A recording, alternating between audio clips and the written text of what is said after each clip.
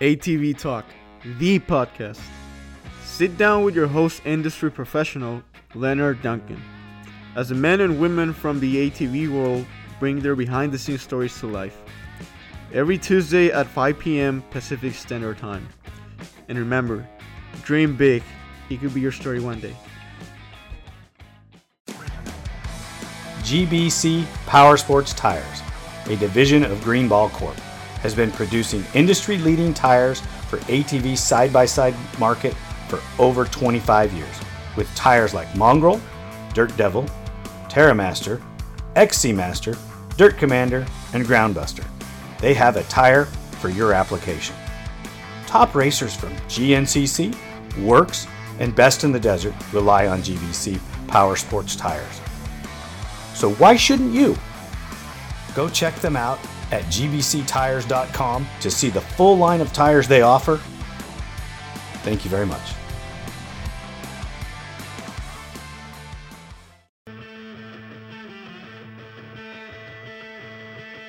GPR Stabilizer, a leader in steering dampener technology, brings you the new Q5 Sport ATV dampener with better control and handling with an upgraded vane and seal system.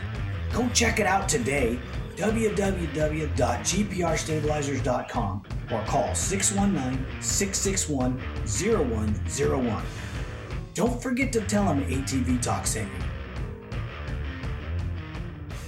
Hey everybody, it's a very, very special day. I'm honored to be sitting down with your 8-time national champion, Chad Wienen.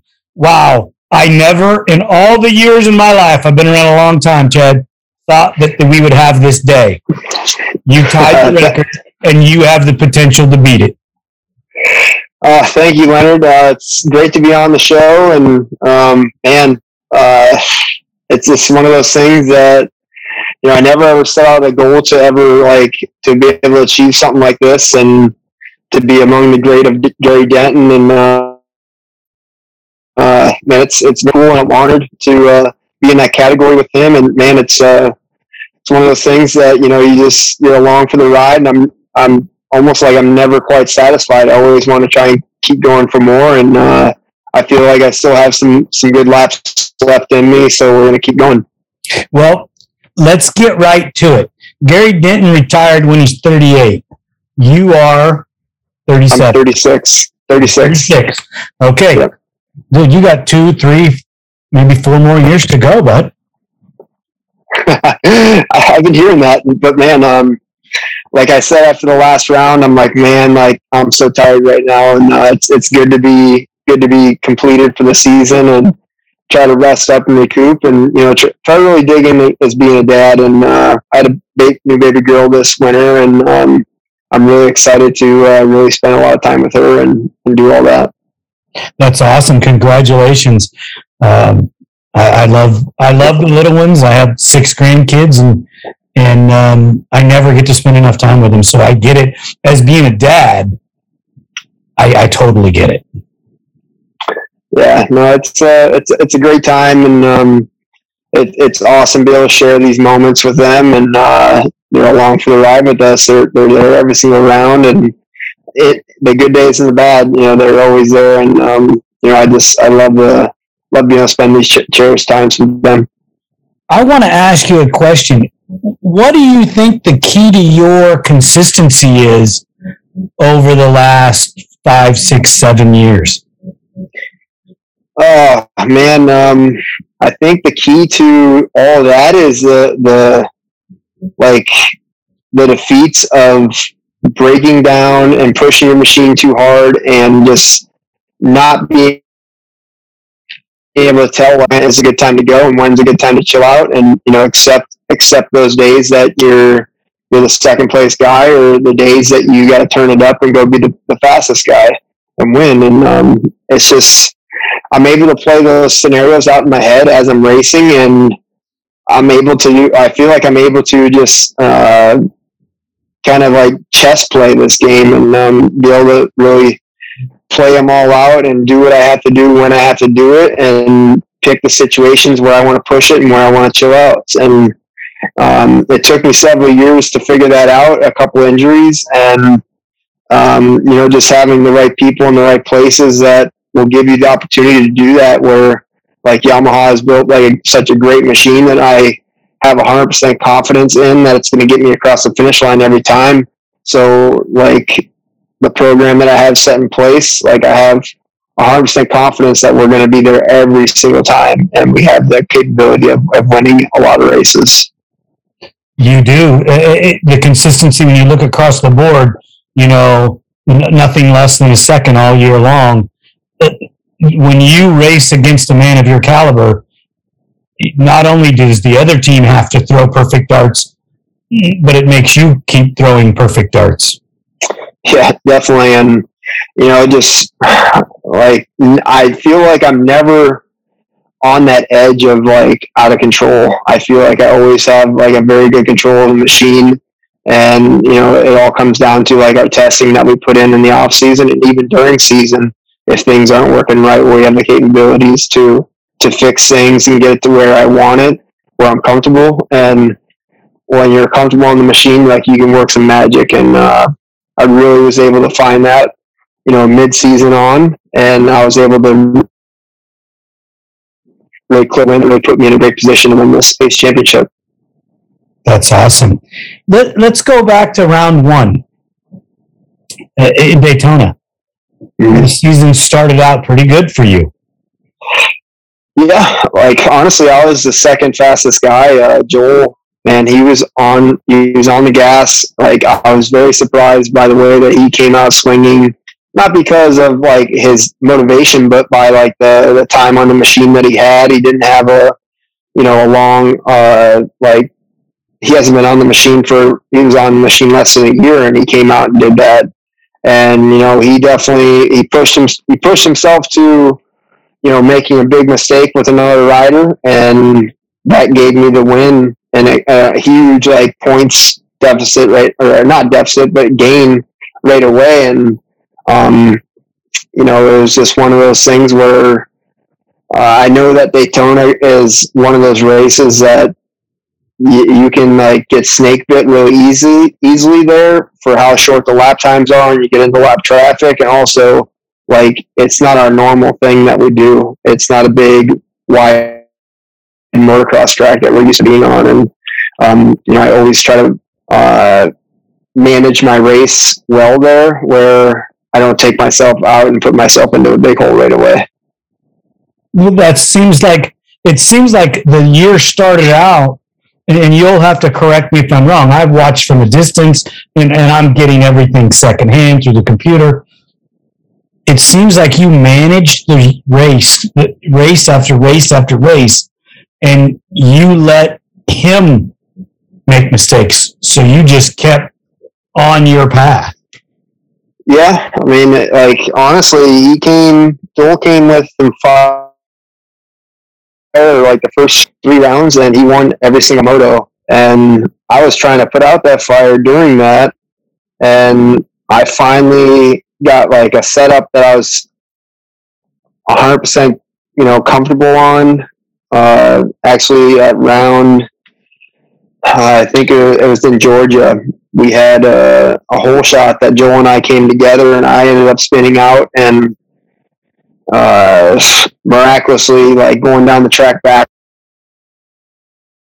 And one of those crazy wild moments, I ended up tipping the machine over, starting second to last, and making a charge that whole moto and getting up and attempting a pass on Jeffrey Rastrelli for second on the last turn of the race. And from there on, I was able to find like the speed and the consistency that I really needed to put forth like this good championship effort, because leading that round, I was in the championship already. So I couldn't just go out and play the consistency card. I had to go out and like hang it out sometimes and win some races. And, it was just one of those deals that I knew, like, in the position when my back was against the wall, I responded. And I responded in a big way where, like, I feel like it was a had to win situations. At any point were you threatened during the year? Oh yeah, really threatened. Absolutely. Like after Georgia, I was in second place. So in the next round, I went 1-1. So I got 6 points back.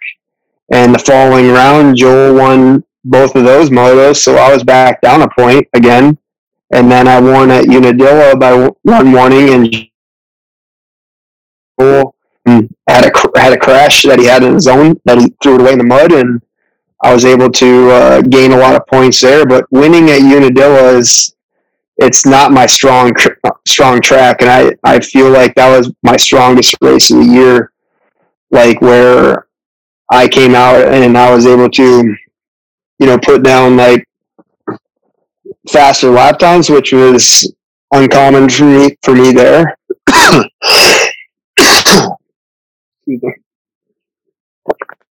But then leaving there with a nice points gap, going to Redbud and winning both motos there, it just set me into the perfect scenario to go out and win this thing where I didn't have as much pressure on my back, and I won the first moto Loretta's, and then Joel won.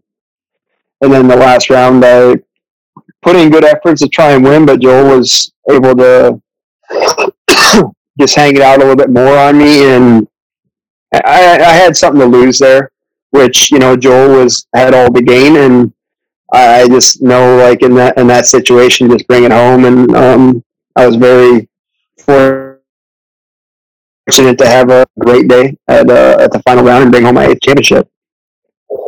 That's pretty incredible. I was just thinking, when I know you can't get in Joel's head, but when you went 1-1 in Redbud, do you think that broke him a little?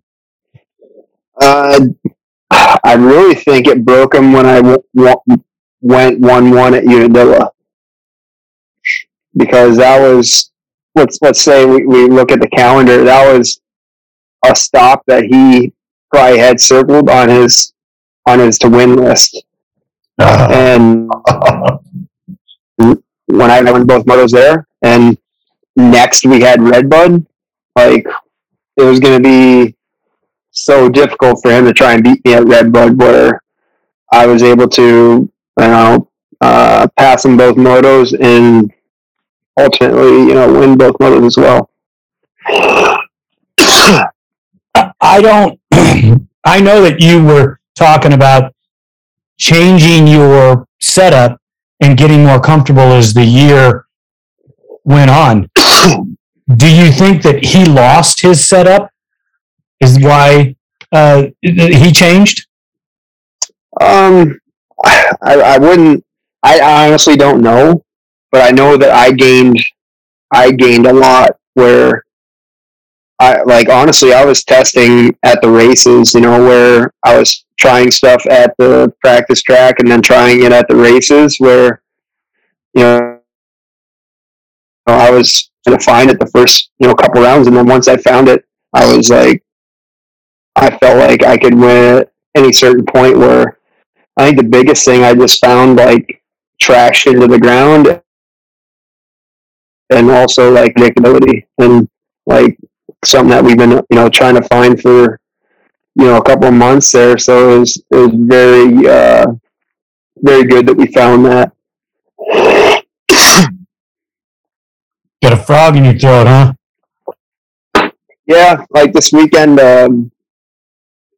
just having kids, and they it gave me honestly, I didn't have a voice all weekend, so it was very hard for me to talk and have stuff to say on the podium, and kind of like when you approached me, I was like, man, I need a couple of days to try and get my voice back.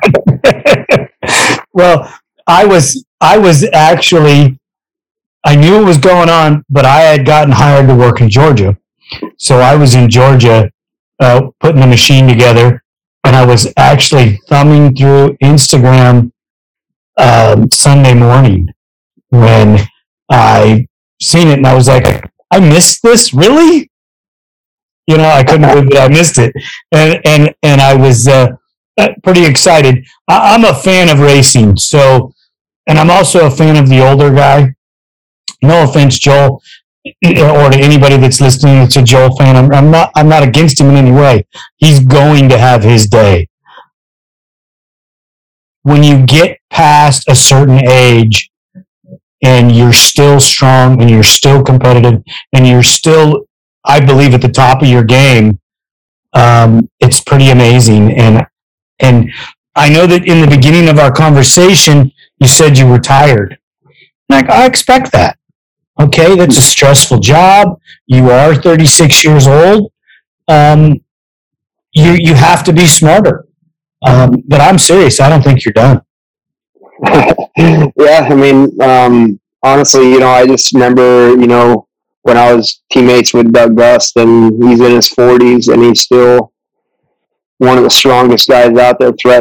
Threats for winning anytime he's on the track, and that's really cool. And I I can relate to that now, where honestly, if I was a fan, I would probably get sick of me being around at times, because being able to go on a very strong streak and winning championships. But honestly, I have respect for anyone that throws a leg over one of these machines and can go the speed that we go. And it's one of those things where you gotta love it to really take it to this level. I was looking at some of the photos and things, and I was noticing that some of the young guys at some of the races were getting closer to you two.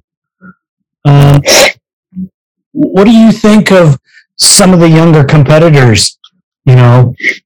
Lindquist, Ford. These guys are on fire.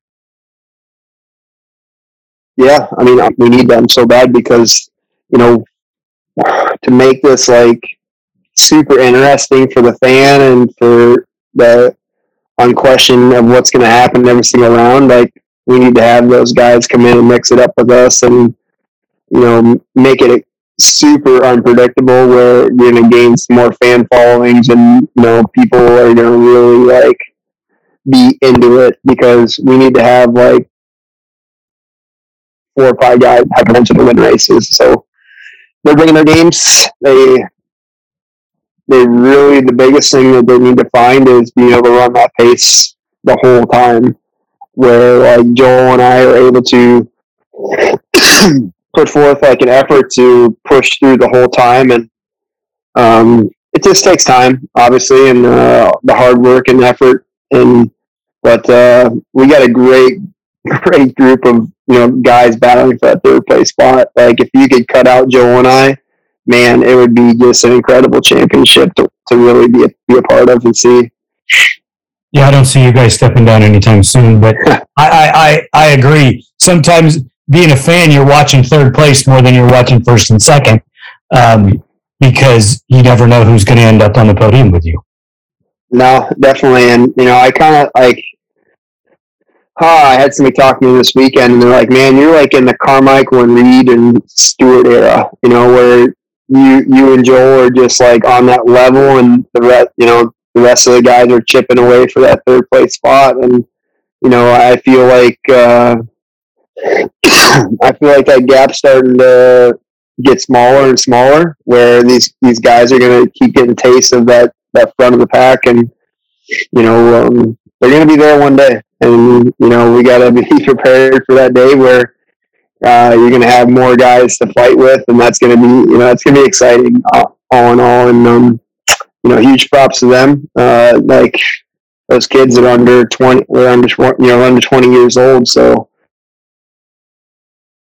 it's fun to see, I'm 16 years older than Bryce Ford, and then you have, Max, where he's not even half my age. So, it's pretty wild. It is. You could almost be Max's dad.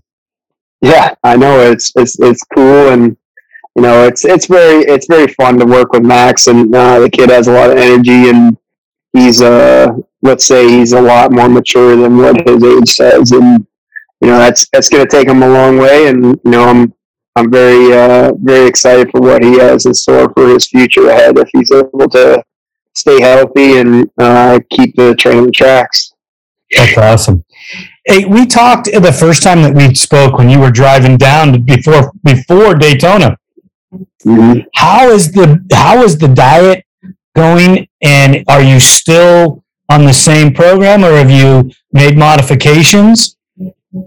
Yep, I'm still plant-based, and man, it's been great. And you still learn things, like it seems like about every day, just when to eat things and when not to eat them. And the big thing is getting your proteins and your carbs, and getting them at certain times of the day when you really need the fuel, and try not to pack on the late night food and stuff like that. So it's been great. And I think it's been turning back the clocks of time for me where I can continue to progress and not be like beating myself into a deep dark hole where I can't recover from. That's pretty amazing. Can you elaborate a little bit more on some of the points you said for me? Because there again, I have, since our conversation, I can't give up my steak and some of my other, meat that I eat, but I have addressed the fact I'm 55 years old tomorrow, and I'm eating more plant-based foods, but I just can't get away from the steak and the hamburgers occasionally. I mean, dude, I've been eating them for 55 years. It's kind of hard to walk away, Yeah, absolutely.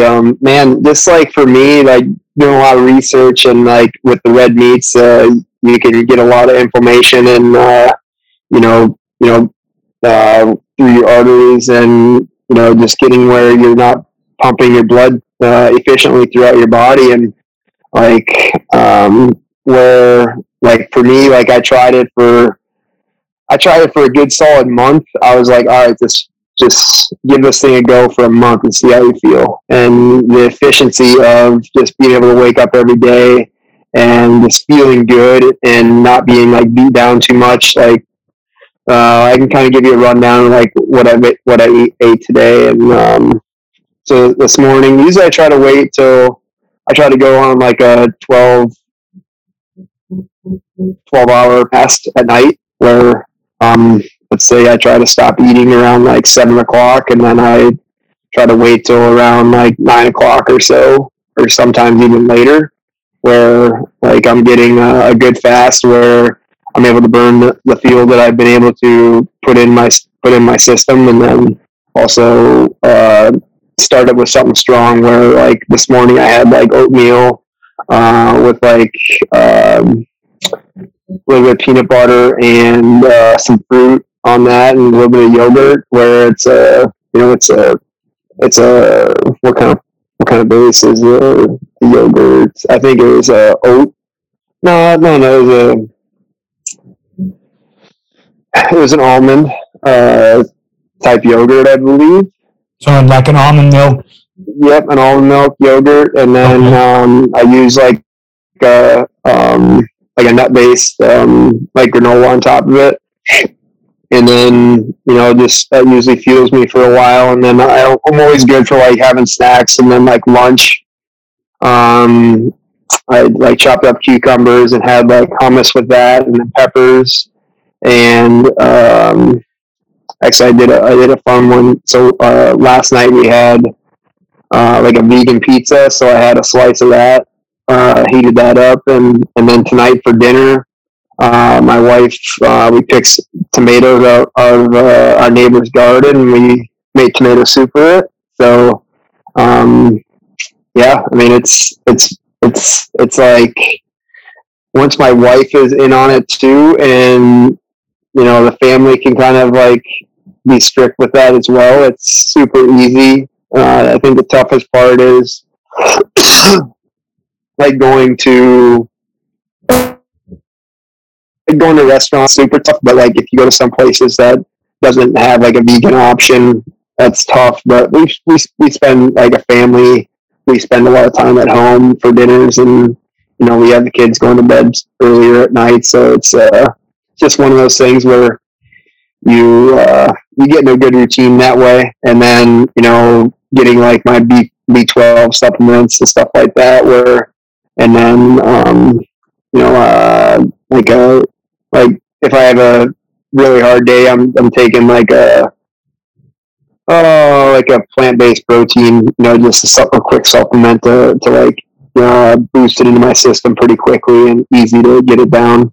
But have you noticed muscle recovery improves faster with this diet?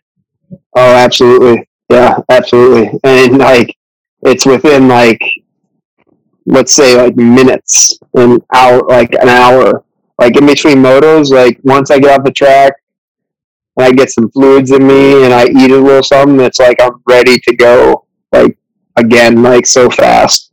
Where like I remember in the past, like sometimes I never would recover, in between motos. So it was like you're going out there like half fuel and half ready to go. So like now I'm able to go out there and attack every single time. And it's just one of those things where it works so well for me. It might not be for everybody, but a good little balance, like let's say for you, you're adding some plant-based food in there too. Like that's great. Like that's stuff that comes out of the ground and it's clean and,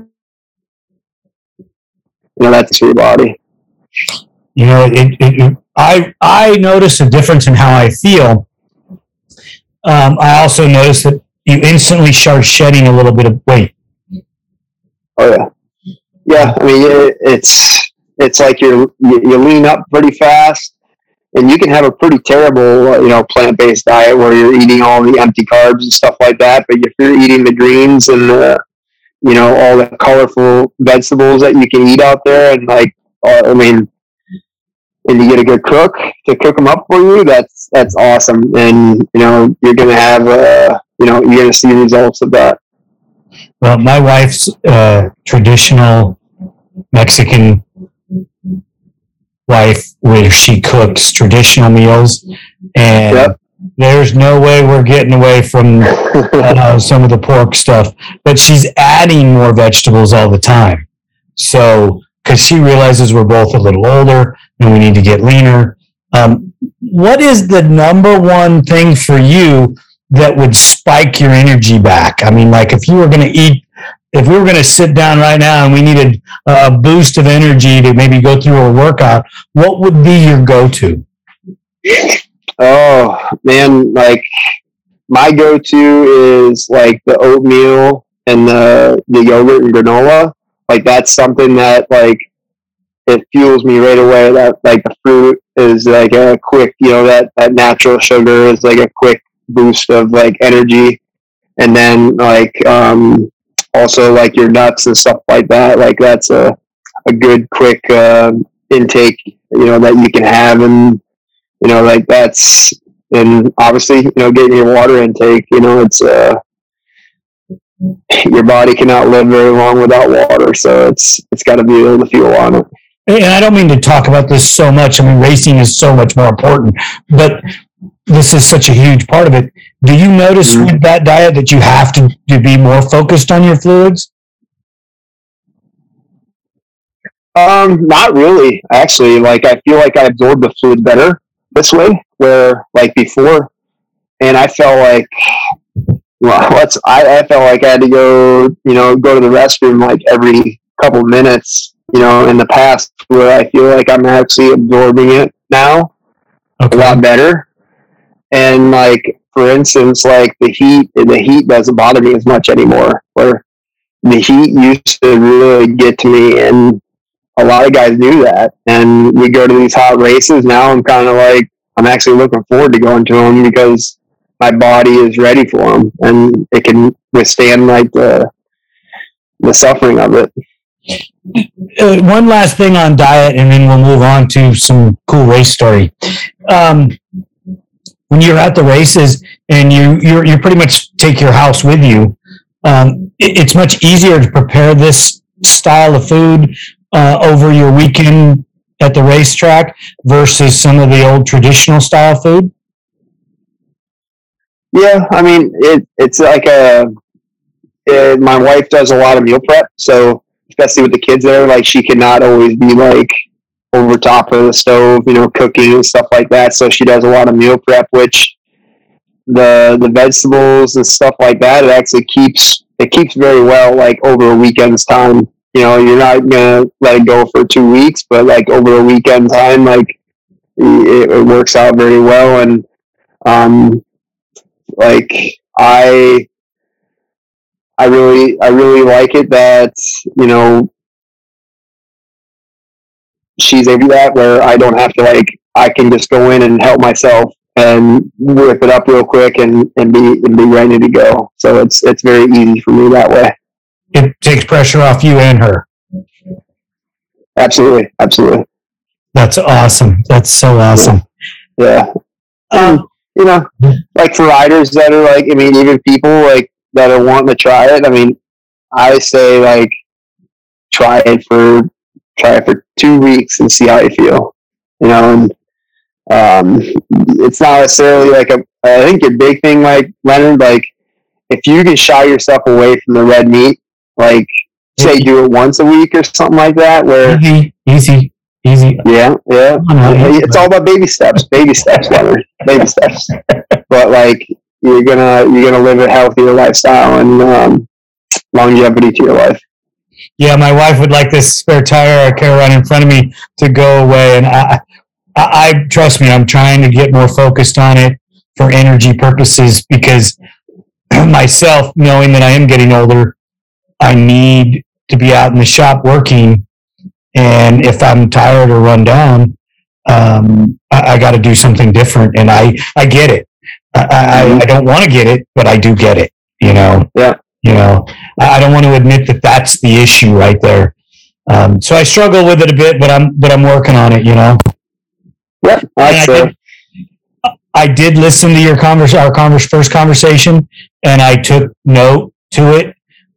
So I would have to say that was not the first straw in the camel's back breaking, but it was definitely one of the big ones that, wow, if he's going to do it, then there's no reason why I shouldn't.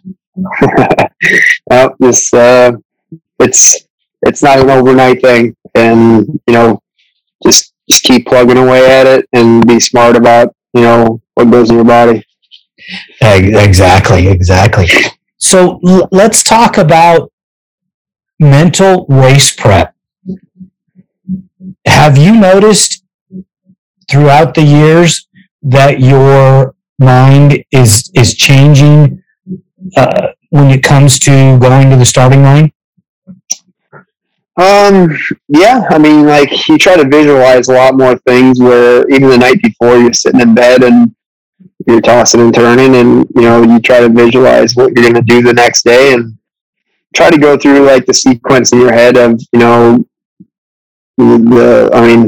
for instance, hole shots are so important for us, where Joel is a strong starter, and I'm a bigger guy. I got about 40 pounds on a light day on him, and I got to be there starting with him every single time. That's difficult for me, so I got to be super sharp on my starts and my technique, and I'm going through that mentally, every single time I go to the track and I go to the gate. I'm going through my routine, and it's the race is already won before you get there. And if you're going there with a good mental attitude, let's say it's raining outside, I gotta go out there and find the most that I can out of this and be a happy rider, not be going through the motions of not being dreading out there.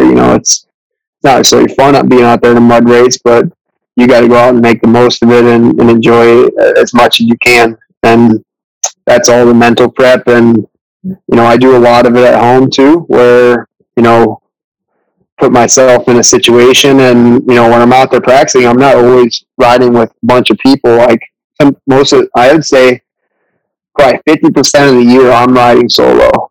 And so I am going through the motions of, learning technique and working on technique and being, strict on my technique, where I'm not, getting lazy, in the turns and sitting a lot. And, I try to be up on the pegs coming in, and then slowly, go to seated and, in the middle of the turn. And, it's like a couple of those things where you can be out there by yourself and get very lost very quick, where you can forget about all your technique and just go sloppy. And that's one of the things, like during races, you can fall into old habits very quickly, when you go to a race pace, because you're going out there as fast as you can and you forget about your technique a little bit. And that's one of the things where, like, I feel like I can reenact, like, going from practicing to racing, like, pretty easily, but you still have the extra stress at the races and you're wanting to push even harder.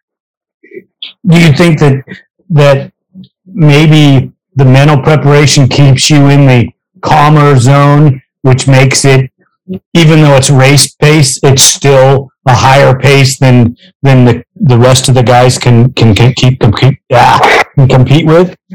Oh yeah, I mean, you got to go there.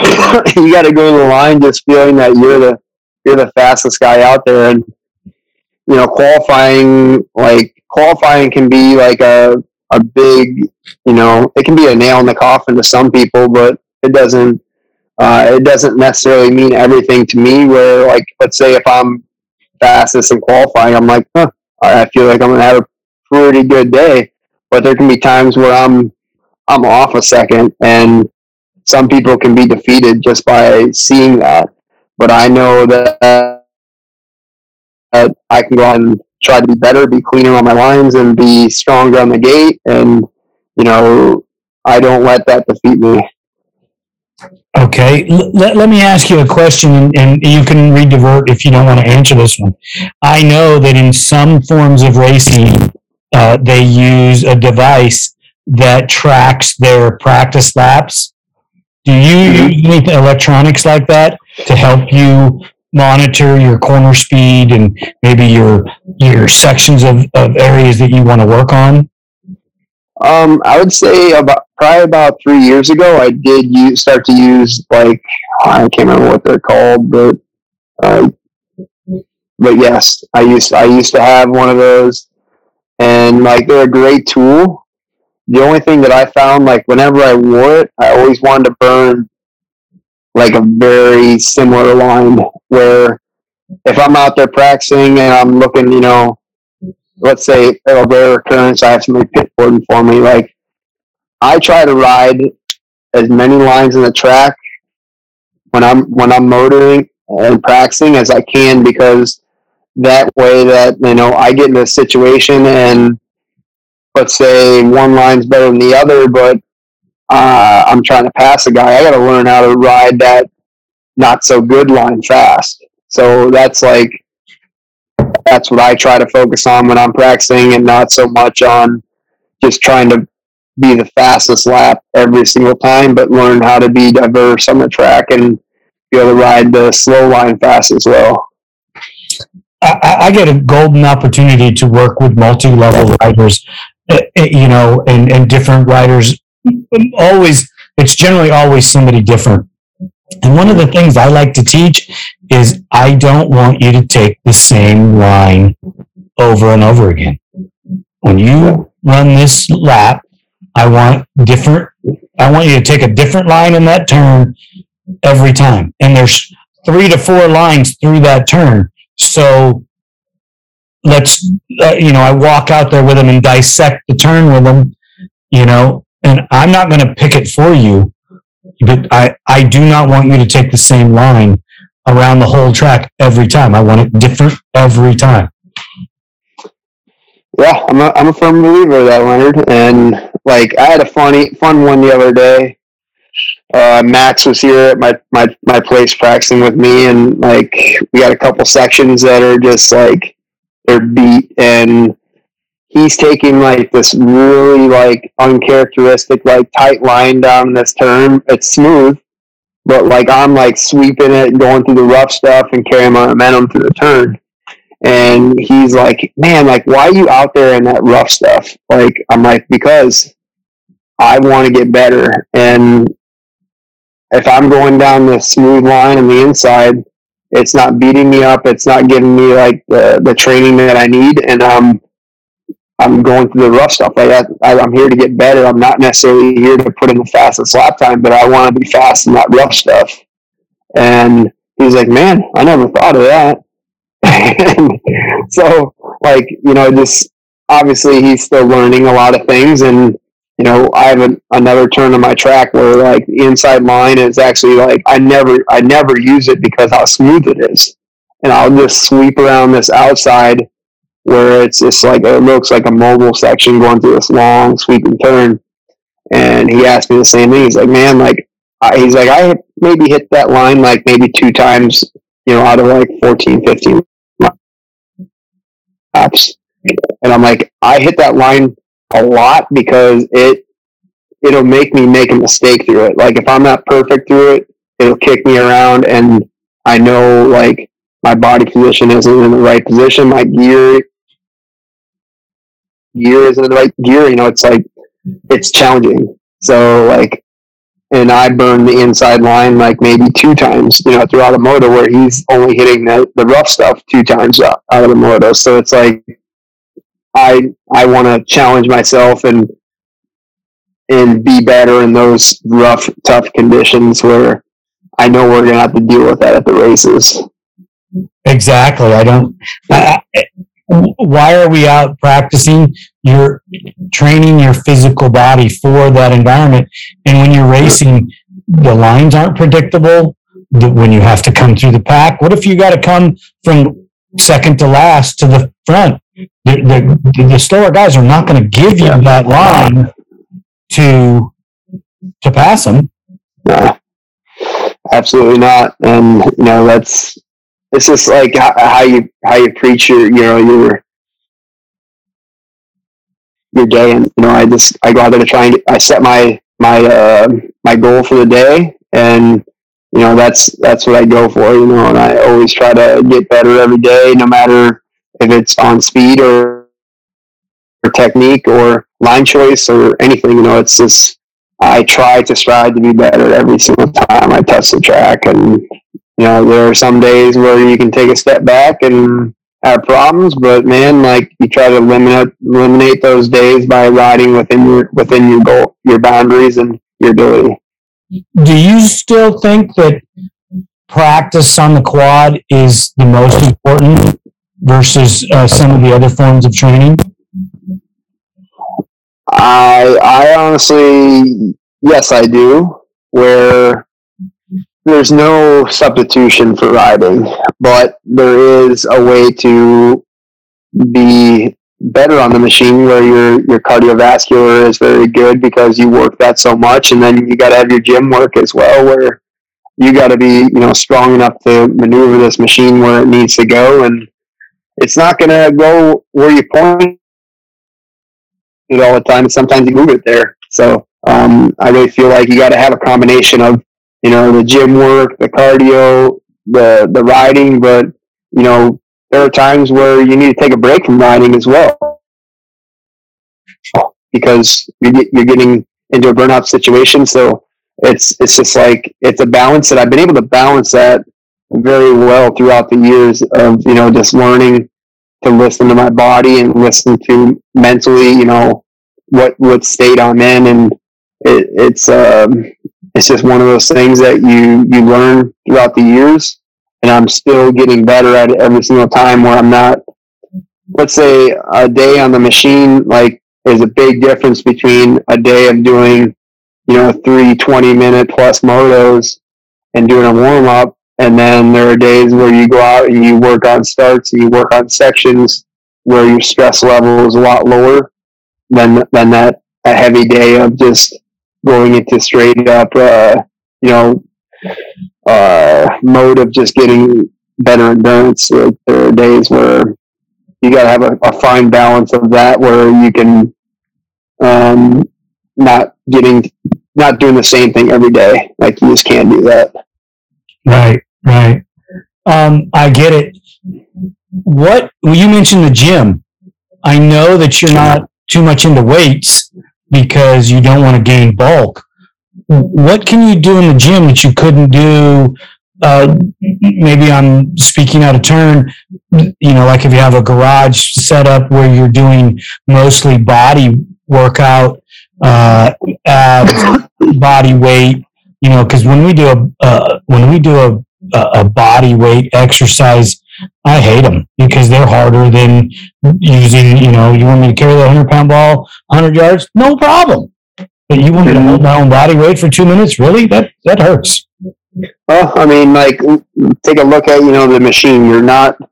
It's not like you're moving off the machine, so everything's like within your means. Like, let's say something as easy as doing like wall sits, push-ups, or, planks, anything like that. Like, you're gaining strength, but you're not gaining the bulk muscle. And that's all you're doing is holding your body weight, and you're flexing and you're moving just a little bit. And like, for me, like I don't do like a ton of heavy weights, but I try to have like lighter weighted stuff where I'm trying to, like, let's say I'm putting on my gear, I have 20 pounds of gear on, I want to try and double that. So I'm trying to put like 40 pounds of gear on me and like do these workouts and stuff like that. So it's like,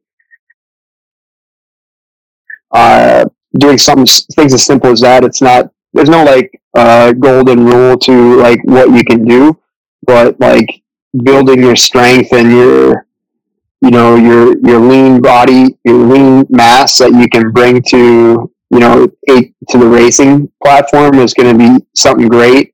Where like you get too bulked, like you get like almost like a pump situation, and you want to try and have a good balance of like a little bit of body weight training in there as well. Like, I don't do a ton of it. I try to incorporate, like, man, I'm lucky if I get 3 days a weekend at times during the season. So I do a lot of it more now than the off season and try to build my strength for the next year.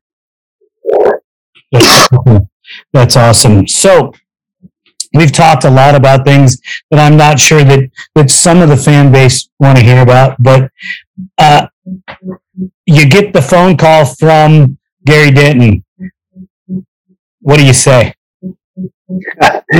Man, you just praise of what kind of, what kind of rider that he is and was, and be honored, to be talking to the best there is and best there was. And like he messaged me social media yesterday, I believe, just congratulating me on the accomplishment, and like, I'm a fan of his, and it's very, very humbling to get those words from him.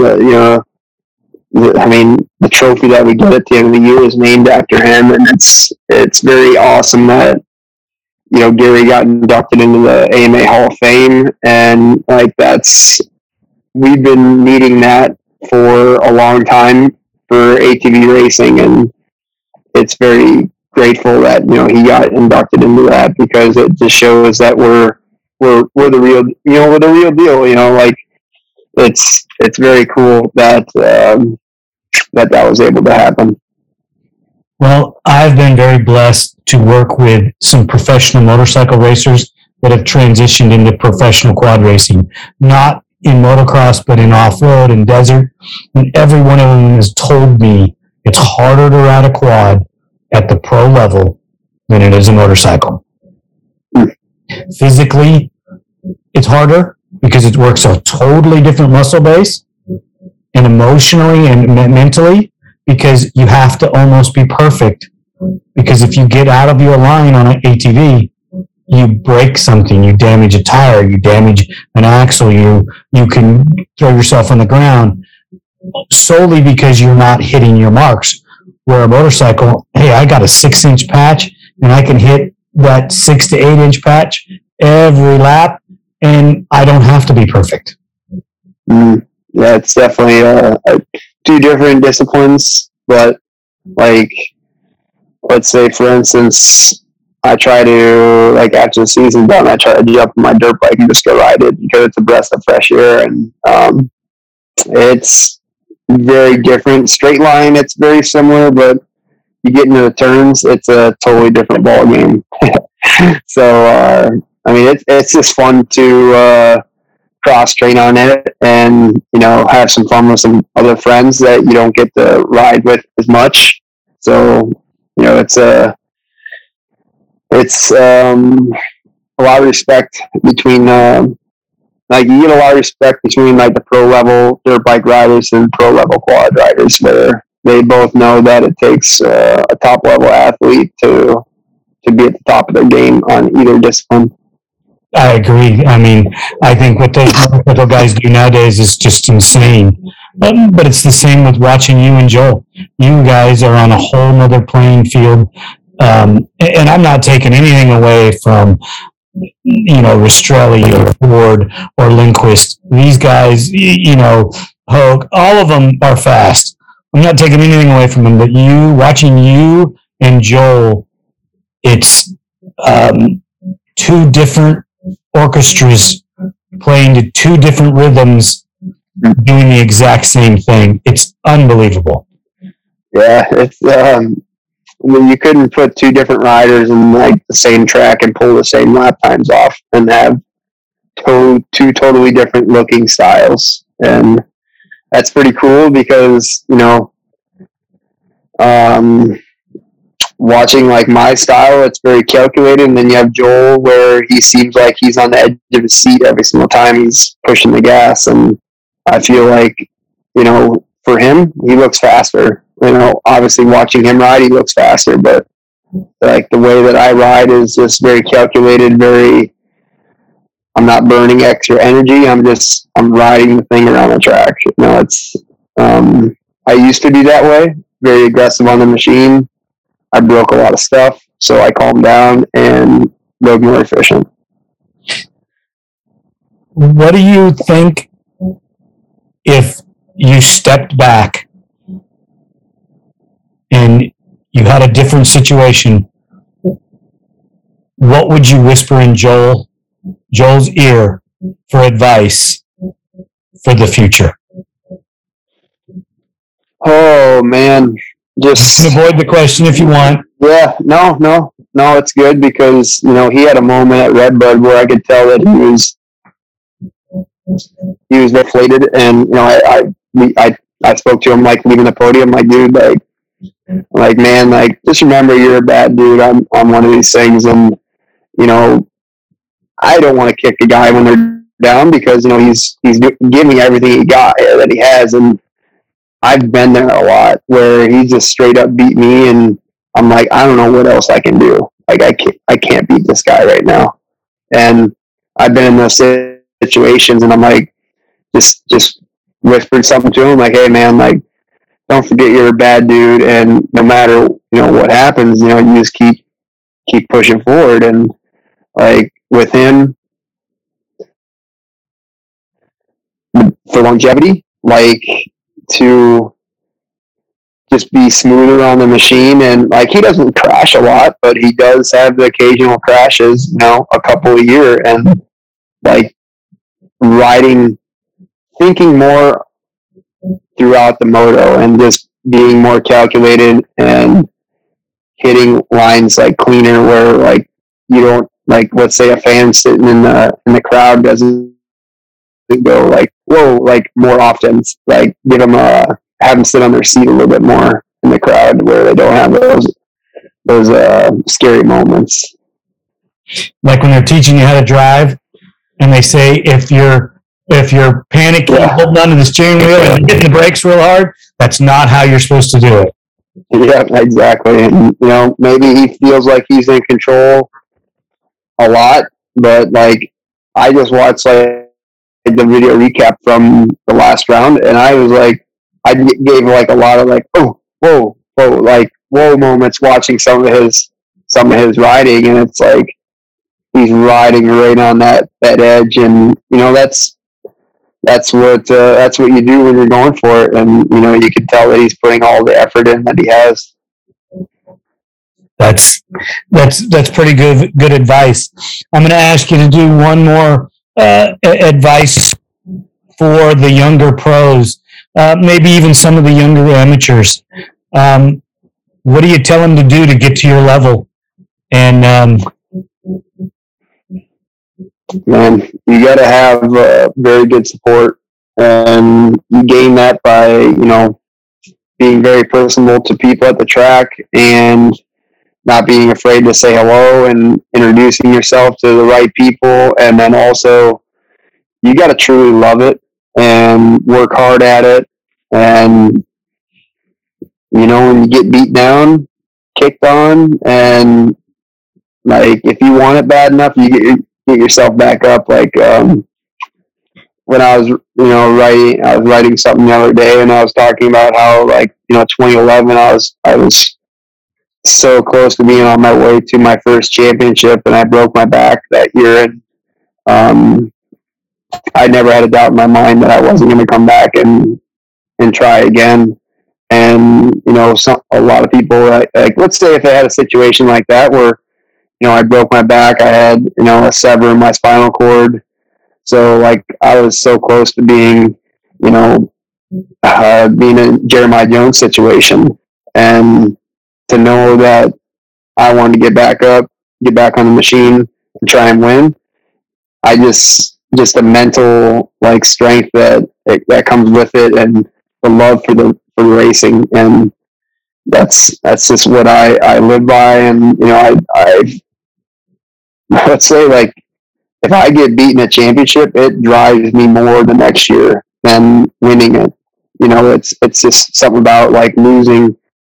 I hate losing more than I love winning type situation, and that drives me to be a better rider every time.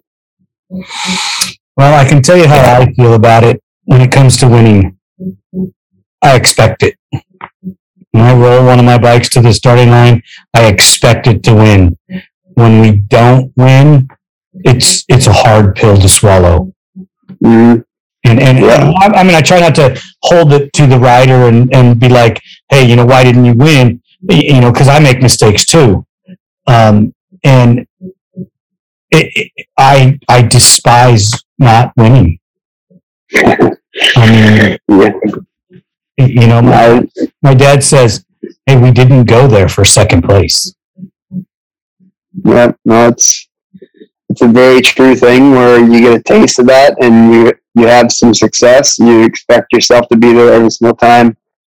And, leaving this last round, I still feel like I wanted to win that last race, but also I wanted to win the championship. So, it's a double-edged sword where, you're so happy that you won the championship, but you live by your last result.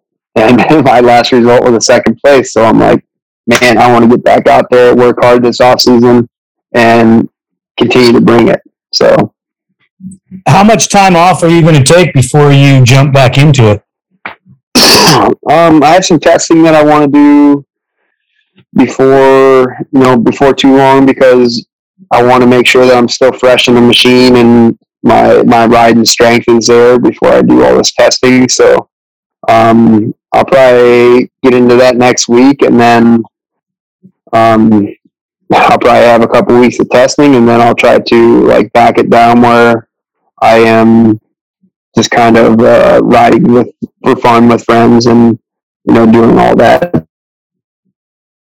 I never quite give until around late November or something like that, where I take about a month off, and then I get into we head down to Florida and we really start hitting it then. Well, that's pretty awesome. Chad Wienen, congratulations. You're an 8-time national champion. I know that just by the look on your face, you still don't believe it, but you are. You've just put yourself in the history books as probably one of the greatest of all time. And it is an honor for me to sit and talk with you. No, I never thought I would be on this side of it, being a so-called media guy. I don't see myself as that, but thank you for spending some time with ATV Talk, and it's an honor and a pleasure, and congratulations. Been a fan for a long time, and I expect more. Well, thank you, Leonard. It's great to be on the show and talk with you, and really just kind of reminisce of what happened this season. And yeah, I mean, I really don't know if they quite settle in because you're always hungry for more. But I'm gonna really try and sit down and really enjoy this one and take it all in because I know I never would have thought that we'd be able to go this far and get 8 championships, and it's a true blessing and very humbling as well. Yeah, I can totally see that. The blessing is pretty amazing and humbling. Yeah, but you still are 8-time, and I don't think you'll ever get tired of saying that until you get to say 9-time. Well, hopefully we can continue our success and our health at the top-notch level, and enjoy this with our family. And it's great to talk to you. Not a problem. And again, anybody that's a Joel Hetrick fan, because I'm a fan of ATV racing, please don't think I'm slighting the kid in any way. He's dynamite. He's fast, and he's going to give Chad all he's worth. But right now, we got to take our hats off for the man that's wearing the King's crown, and that's Chad Wienen. Good luck next year, sir. I'm sure that we will talk at some point, either at the beginning of the year or getting ready to start the year to see how you're feeling and how your prep went. Yes, sir. That'd be great. It would be even cooler if you can line up, talking with Gary about his 8 times and, get us both in the same one. That'd be really cool, wouldn't it? Well, I didn't think about that, but yes, I will work on that, and I will try to get you some information and get him some information. He's pretty elusive. I've been beating up on him for like 7 months. So, let's try to do one where I'm rolling down the floor or something. We can bring it back around. I'd love to. Let me work on that, and I'll reach out to you. And again, congratulations, and thanks for spending some time with ATV Talk. Yes, sir. Thank you, Leonard. Will do. Take care. The team here at ATV Talk would love your feedback. Please email us at hello@atvtalkpodcast.com. Brought to you by Take Two Custom Tees. Screen printing experience that is dedicated to quality and customer service every time.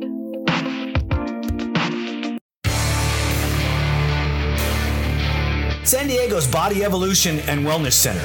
With over 17 years experience, Dr. Heidi looking out after all your chiropractic needs, and Coach PJ looking out after all your fitness needs. Visit our website, www.bodyevolution.org, or call for an appointment, 619-987-8875. Duncan Technologies International. More than 33 years in the industry building racing programs and ATVs around the world. We build winners. Thank you for listening. We hope you enjoyed the episode. If you did, don't forget to rate us on all available platforms and share us with your loved ones. Follow us on Instagram and Facebook for more ATV Talk news. See you next time.